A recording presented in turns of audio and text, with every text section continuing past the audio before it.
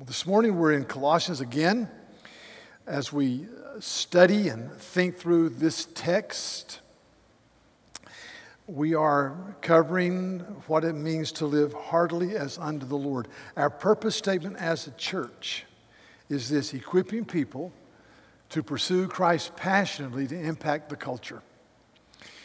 And as you think about what the church does and means, maybe we should think about it in a more protracted statement by saying this: we're equipping people to pursue Christ passionately so they will not be captivated and overwhelmed by the culture so that they can impact the culture around them. Equipping to pursue so they won't be overwhelmed and captivated so that they can truly impact those around them. And we do that by being in fellowship with one another as we study and learn and know the Word of God. We must be continuously molded by Scripture. There's a statement in your worship guide from an Old Confession of Faith from 1689, and it says this in part: by this faith, Christians believe to be true everything revealed in the Word, recognizing it as the authority of God Himself.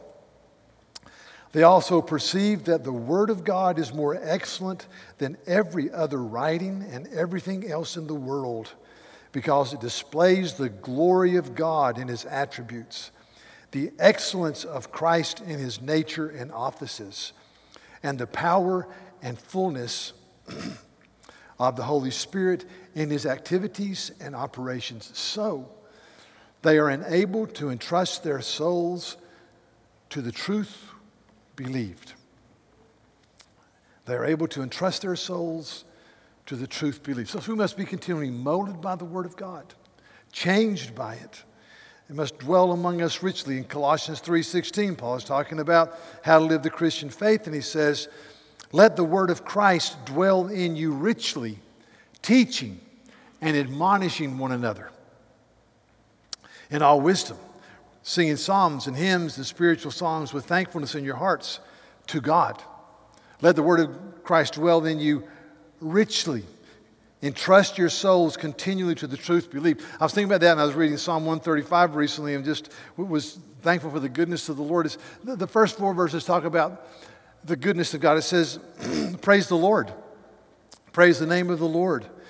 Give praise, O servants of the Lord, who stand in the house of the Lord, in the courts of the house of our God. Praise the Lord, for He is good. Sing to His name, for it is pleasant. One translation says, sing anthems to His beautiful name. Do you ever stop and say, the name of the Lord is beautiful. It is glorious. It is pleasing. For the Lord has chosen Jacob for Himself and Israel as His own possession. And then He talks about God working in the created order. And then He talks about God working in the history of His redeemed people. And then He celebrates the eternal nature of God. And then He comes to this statement about the idols of the nations. Listen to this. The idols of the nations are silver and gold, the work of human hands. They have mouths, but they don't speak. They have eyes, but they do not see. They have ears, but they do not hear. Nor is there any breath in their mouths. Those who make them become like them. So do all who trust in them. I think that's a law that is undeniable, that we become like that which we worship. And so we need to continually be captivated and molded by Scripture so that we will not fall prey to idol worship that will mark our lives. So we come to Colossians chapter 3. Verse 23 and 24 says this: whatever you do, work heartily as for the Lord and not for men, knowing that from the Lord you will receive the inheritance as your reward. You are serving the Lord Christ. Whatever you do, work heartily as unto the Lord, not for men. This is written to slaves, the low people on the economic, social totem pole. And he says, you have dignity. He says, whatever you do, work heartily as unto the Lord. The word heartily means work with every fiber of your being. It means to work from the depth of your soul. It means let this be the life-giving principle. It means to live with zest and joy and hope as unto the Lord. It says, whatever you do, live with joy and hope and abandon and purpose as unto the Lord and not to man. Because ultimately you're serving the Lord Christ. And I step back from this and I say, how in the world can you live this way? How in the world can you live heartily as unto the Lord? And I think the text answers it. My thesis this morning is this. Heavenly minded people live heartily as unto the Lord. Chapter 3, verse 1. If then you've been raised with Christ, set your minds on the things above, not on earthly things. Set your hearts on the things above, not on earthly things. For you died, and your life is now hidden with Christ in God. When Christ, who is your life, appears, then you'll appear with him in glory. Set your hearts and your minds on the things above. For you died experientially to the old things, and you're living as unto Christ. When Christ, who is your life, appears, then you will appear with him in glory. There was a hymn produced by the Reformation, written by a guy named Martin Luther. It's entitled, "A Mighty Fortress is Our God." It is the primary hymn of the Reformation. And the last stanza says this: "Let goods and kindred go, this mortal life also. The body they may kill, God's truth abideth still. His kingdom is forever." Let goods and kindred go. And many of the people of the Reformation had to do that. They were killed for their faith. Let goods and kindred go. This mortal life also. The body they may kill. God's truth abideth still. His kingdom is forever.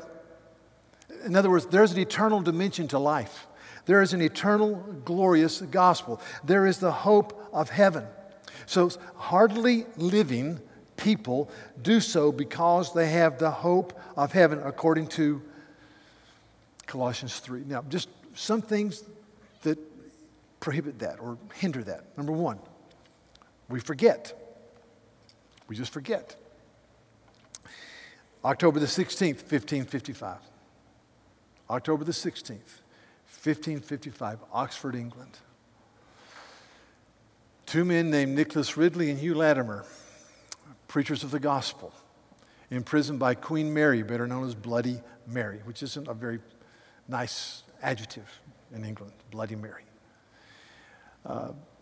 They were in prison because they preached the gospel of grace.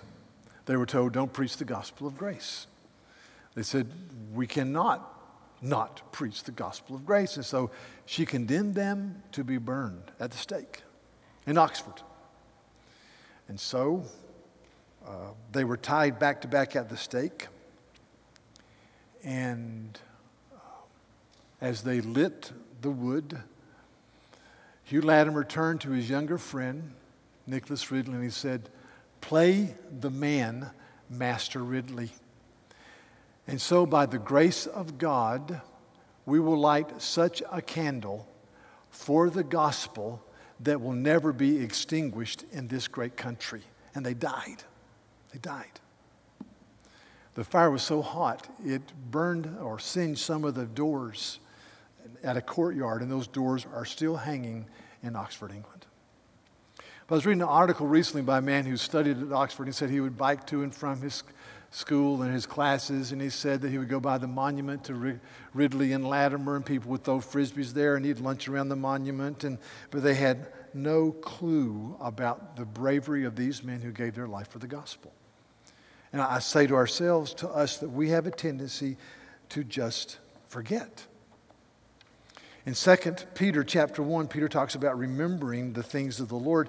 And he says this, he says, verse 12, therefore I intend to always remind you of these qualities, though you know them and are established in the truth that you have. I think it is right, as long as I am in this body, to stir you up by way of reminder.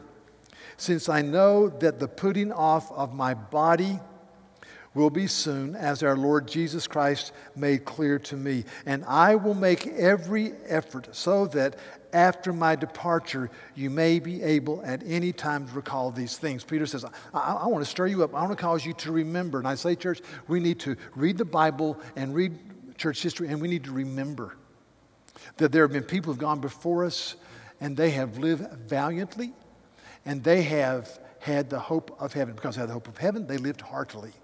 A second reason that we don't live heartily is that we're, at times, we're part of a re-education process. Let me say that there is not a strong historical understanding of what's happened. Example, in Czechoslovakia, or the Czech Republic now, there is a national day of holiday called Jan Hus Day, or John Huss Day. It's on July the 6th every year. John Huss Day, all the banks are closed, all the schools are closed, all the businesses are closed. It's a national holiday. You get to have a good time. It just so happened a few years ago, my wife and I, we'd been to Poland to speak at a missions conference, and so we had the chance to go to the Czech Republic. And I'm in Prague for a few days. And July the 6th, I'm in this beautiful square in a gorgeous city. Prague is a beautiful city. And there's a huge statue to Jan Hus, who died in 14 and 15 at the age of 46. And I knew a little bit of church history, so I talked to some young people there. Anybody in Europe that's under the age of 30 speaks better English than I do. So it's really easy to travel in Europe. And so I'm asking these young people, I said, ask 6 or 7, who is Jan Hus? We don't know. Today's his celebration day, but we don't know. One of them said, well, I think he was a very important person in our history. But no one knew. So I went on the web recently to look up Jan Hus Day 2018, and the official byline said that this is July the 6th is Jan Hus Day. On this day, in 14 and 15, Jan Hus passed away. And I thought, boom. Listen, Jan Hus, today's 45, didn't pass away. He was burned at the stake because he believed that popes and councils can err and only the Word of God was true, ultimately. Because he loved the gospel. He was burned at the stake. He didn't pass away. He wasn't in a retirement village or playing golf and have a heart attack. He was burned at the stake. So let us not forget. In fact, a chilling statement. Jan Hus was being tied to the stake, and he goes, Hus means goose in the Czech language. And the executioner said, now we will cook the goose. And Jan Hus said, yes, you will, but after me an eagle will rise within 100 years, and you will not silence his voice. I get chills when I tell this story because 102 years later, Martin Luther started the Reformation under the authority of Scripture that taught salvation by grace alone, through faith alone, through the work of Jesus Christ alone, the gospel. Jan Hus. He didn't pass away. He died. And so I want to remember these things. As I thought about this, I just wrote this, that safe, peaceful, non-threatening, politically calculated, politically correct people breeds dull, non-energetic people that don't live heartily because we're only concerned with our hobbies or our teams or remodeling or our pets or our whatever. And every Sunday for believers and non-believers is a call to join the Great Commission movement. See, safe, non-energetic, politically correct, politically calculated people breeds dull, uncaring people. The Bible says, join the Great Commission. You see, there are people in our world in 2018 who are being persecuted and put to death for their faith. I'm trying to learn more about, geographically and population-wise, Northern Africa and the Middle East. So the last few nights, I've got this little atlas, and before I go to bed, I'll lay in bed and I'll look at the countries and kind of pray for them and think about it. So I'm thinking of Northern Africa, and over here is Morocco, and then next to Morocco is Algeria, and then you've got small Tunisia, and you've got Libya. And then you've got Egypt right here, and you've got Sudan down here. And then you go up and you've got Syria and Jordan and Iraq and Iran over to the Far East. And I think about this group of people, and I know pastors there, and I know that many of them have had their churches burned. I know there are many people who are being imprisoned and put to death simply because they love the gospel. And I say, God, forgive me for playing it safe and being non-energetic and being politically correct and politically calculated instead of living heartily as unto the Lord. And I say to myself, I want to join the Great Commission movement. This week, I mean, there are battles. Right now, there are battles going on around you. Some of you are saying, I'm not sure I'm ready to jump into that pool. And some people have sin that's prohibiting them from really seeing the glory of Christ. And some people are not believers here, and you're resisting the gospel. There are battles going on right now. There are battles going on in homes between husband and wife and children and parents. I mean, we live in a battle-strong area. This week I was with someone that I really love, and I've been praying for, and so I had the chance to be with him, and we were talking, and I said, I got to ask you once again. I've asked him before. I asked him the question we were taught to ask years ago when Evangelism Explosion. If you were to die today and you were to stand before the living God, and he would say to you, why should I let you into my heaven? What would you say? And he said, can you say it again? I said, sure. If you were to die today and stand before the living God, and he would say, why should I let you into heaven? What would you say? He said, well, for 20 years, I coached soccer. And I loved my kids, and I brought them places and bought them soccer cleats when they couldn't. I said, that's commendable. I said, God loves the fact that we do good works because we're made in his image. I said, is there anything else? He said, well, I've tried hard. I said, well, let me just tell you.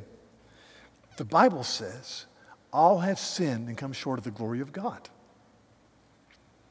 And the Bible said that his free gift is by faith alone through the work of what Christ did on the cross as our substitute. Because the Bible says, for God so loved the world that he gave his only Son, that whoever believes in him will never perish but have eternal life. He says that. He said, well, I believe in Jesus too. And I thought, oh, man. See, the only answer to that question is that Christ died on the cross for my sins. And I started praying for him afresh. Listen, join the Great Commission movement. I need to. Another reason is that we can become lethargic regarding our personal responsibility. Just become lethargic regarding our personal responsibility. There's a famous passage in 1 Corinthians 3, verse 10. It says this, according to the grace of God, given to me like a skilled master builder, I lay the foundation and someone else is building on it. Let each one take care how he builds upon it. He says, here's the grace of God, the work of Jesus. Now, people build on that. He says, be very, very careful. Take care. Be very, very watchful. Be very, very diligent in how you build upon it. And then he gives this illustration. He says, some people build on it using wood, hay, and straw. And on the great day of judgment, they will escape as if through the flames. Other people, gold, silver, costly stones. And on the day of judgment, their house will stand. And they'll hear, well done, good and faithful servant. Now, the truth is that all of us are building with a combination of everything. But I pray that by God's grace that we are more and more pressed into gold, silver, and costly stones by living a life of obedience and stewardship and wholeness and being heartily as unto the Lord. Be very careful how you build on this foundation. You are responsible to live a life of obedience, to represent Christ with joy. It's an amazing passage. And then Revelation 14, verse 13 says this. He says, right, blessed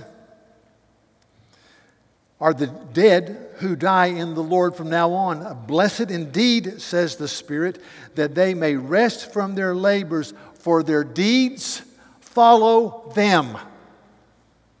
That's a chilling statement.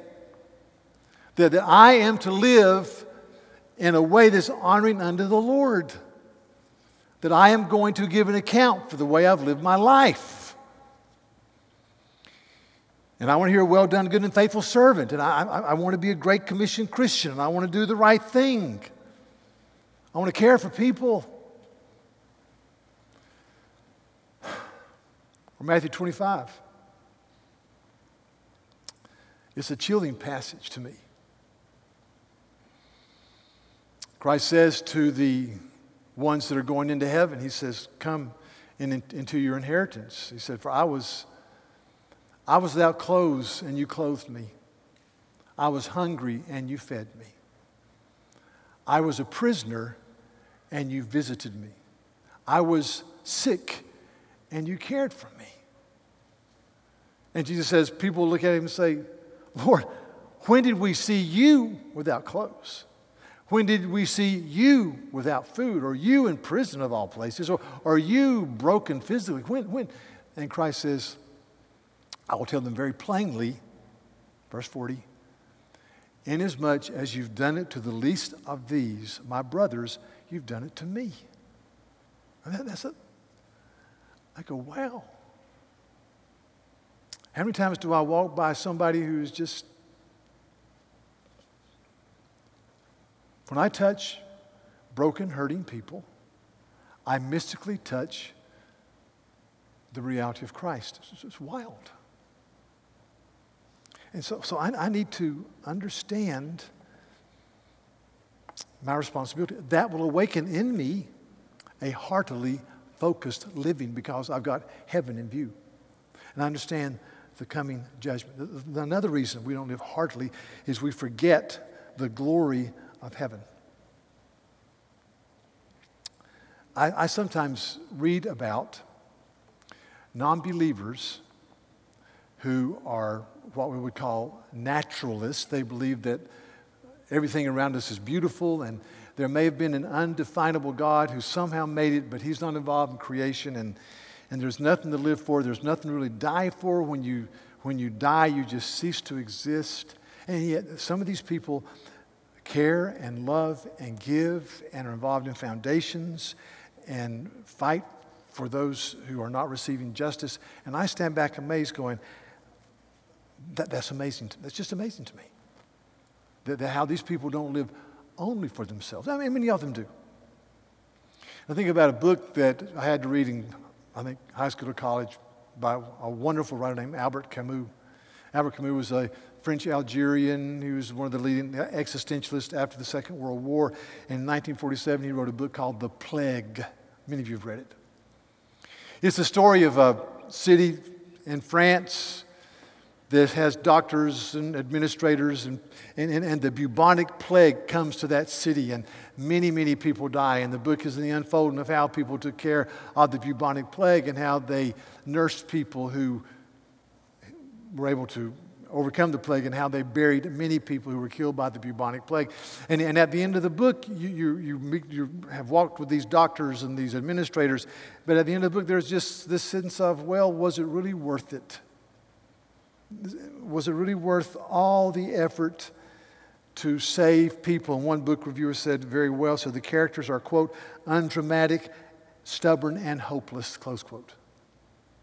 If there's nothing to live for and nothing to die for, then why be heroic? Why extend yourself? And I thought about some well-known statements. Taoism is an outgrowth of Buddhism, is the Far East religion, the yin and the yang. And really it's, Buddhism says, Four Noble Truths, life is suffering. The reason there is suffering is there is desire. To get rid of suffering, you must get rid of desire. And to get rid of desire, you follow the Eightfold Noble Path. That's very simple. And Taoism says, quote, the journey is the reward, close quote. Let me tell you something. The journey stinks sometimes. Doesn't it? Cancer stinks. Traffic accidents are horrible. Wars where women are traded in sexual trafficking is horrendous. The triumph of evil people, seemingly, is upsetting. So if my ultimate hope is the journey is the reward, man, I am punching out today. I'm done. Or there is a quote by Robert Louis Stevenson that I think has been misappropriated, but other people have used it. It says, to travel with hope is better than to arrive. Okay, to travel with hope is better to arrive. That's not a very good T-shirt seller. You go downtown and you sell T-shirts. To travel with hope is better than to arrive. And you say, well, what does that mean? Really? I don't think so. And then Camus, the man I just referred to earlier, said this: we need to embrace the wine of the absurd and the bread of indifference, which will nourish man's greatness. Close quote. There's something called the theater of the absurd that came after the Second World War, and it was just all the plays were about the nothingness of man. In fact, one play had two people playing tennis. They had tennis rackets, and they went out there, and they would play tennis with an imaginary ball. That was a play. Probably got an A, in that class, but you just play with an imaginary ball. You just hit it, that's the best way for me to play tennis, by the way, to have an imaginary ball. It's absurd. And Camus, brilliant, died in a car crash when he was about 47 outside of Paris. He said this: the wine of the absurd and the bread of indifference will nourish man's greatness. I do not think so. To say to people life is absurd and everything should be indifferent does not feed any great aspirations in my mind. But if you say to me the chief end of man is to glorify God and to enjoy Him forever, whatever you eat or do all to the glory of God, that nourishes my soul. To understand that there is an eternity and there is a glory that awaits nourishes my soul. In Hebrews chapter 12, it says this. It's talking about the old covenant and the new covenant. He says this, verse 18, for you have not come to what may be touched, a blazing fire and darkness and gloom and a tempest and the sound of a trumpet and the voice whose words make the hearers beg that no further messages be spoken. This all happened at Mount Sinai in the Old Testament. No more. For they could not endure the order that was given. We said, quote, if a beast touches the mountain, it shall be stoned. Indeed, so terrifying was the sight that Moses said, I tremble with fear. He says, but you have come to Mount Zion and to the city of the living God, the heavenly Jerusalem, and to innumerable angels and festal gathering, and to the assembly of the firstborn who are enrolled in heaven, and to God the judge of all, and to the spirits of the righteous made perfect, and to Jesus the mediator of a new covenant, and to the sprinkled blood that speaks a better word than the blood of Abel. You have come to glory. You have come to hope and peace because of the cross, because of the hope of heaven. C.S. Lewis says it so well in this little book, The Last Battle. It's the last book in the Chronicles of Narnia. And in the Chronicles of Narnia, there's some children who are transported from England to this magical kingdom that's ruled by a great lion named Aslan. And they would go back and forth, and they'd be there a few years, and they'd go back to England, and be in England for a few years, and go back to Narnia as they were needed. And so this is the last book. The last 2 pages. Just read 3 paragraphs. The youngest, a girl named Lucy, Aslan turned to her and said, you do not yet look so happy as I mean for you to be. The last time they'd be transported, they were on a train and they were taken out of the train. Luther said, well, Aslan, we're so afraid of being sent away back to England. And you sent us back into our own world so often. And Aslan said, dear, no fear of that. Have you not guessed? Their hearts leaped and a wild hope arose within them. There was a real railway accident, said Aslan softly. Your mother, your father, and all of you are, as we used to say in the Shadowlands, dead. Dead. Then he says this. The term is over. The holidays have begun. The dream is ended. This is the morning. And as he spoke, he no longer looked to them like a lion. But the things that began to happen after that were so great and beautiful that I cannot write about them. And for us, this is the end of all the stories, and we can most truly say that they all lived happily ever after.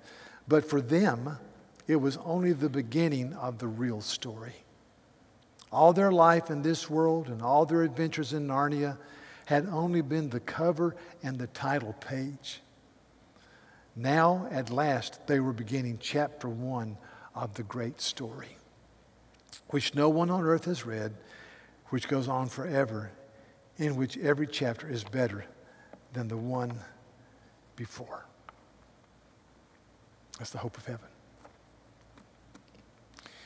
I've been reading quotes from John Newton. This is a letter, just 4 sentences. John Newton wrote this at the bottom of a theological letter he wrote to a friend. This is so good. John Newton, who wrote Amazing Grace, said this. Let me commend you and yours to the grace and care of our Lord Jesus Christ. They that dwell under the shadow of his wings shall be safe. His service is perfect freedom. In his favor is life. May his name be precious to your heart. And may you have such increasing knowledge of his person, character, and offices that beholding his glory in the gospel glass, you may be more changed into his image, drink into his spirit, and be more conformable to him. The highest desire I can form for myself or my children or my grandchildren. Father's Day, I would say. And my friends, is that he may live in us and we may live to him and for him and shine as lights in a dark world. To view him by faith as a living, dying, rising, reigning, interceding, and governing for us will furnish us with such views, prospects, and motives and encouragements that we need to finish strong. So heavenly-minded people live heartily. Heavenly-minded people join the Great Commission movement. Heavenly-minded people deal with stuff. So see, there are people here today whose their vision of Christ, their understanding of Christ is clouded by unconfessed and unforsaken sin. And whatever it is. Unforgiveness, complacency, a lack of desire to serve and walk in humility with your family, pornography, runaway anger. See, Great Commission, movement-minded, heavenly-driven people deal with these things. So should we. So must we. So the question is, every Sunday, what's the next step? See, every Sunday is an invitation to be someone who's going hard for Christ. The next step. May God give us grace.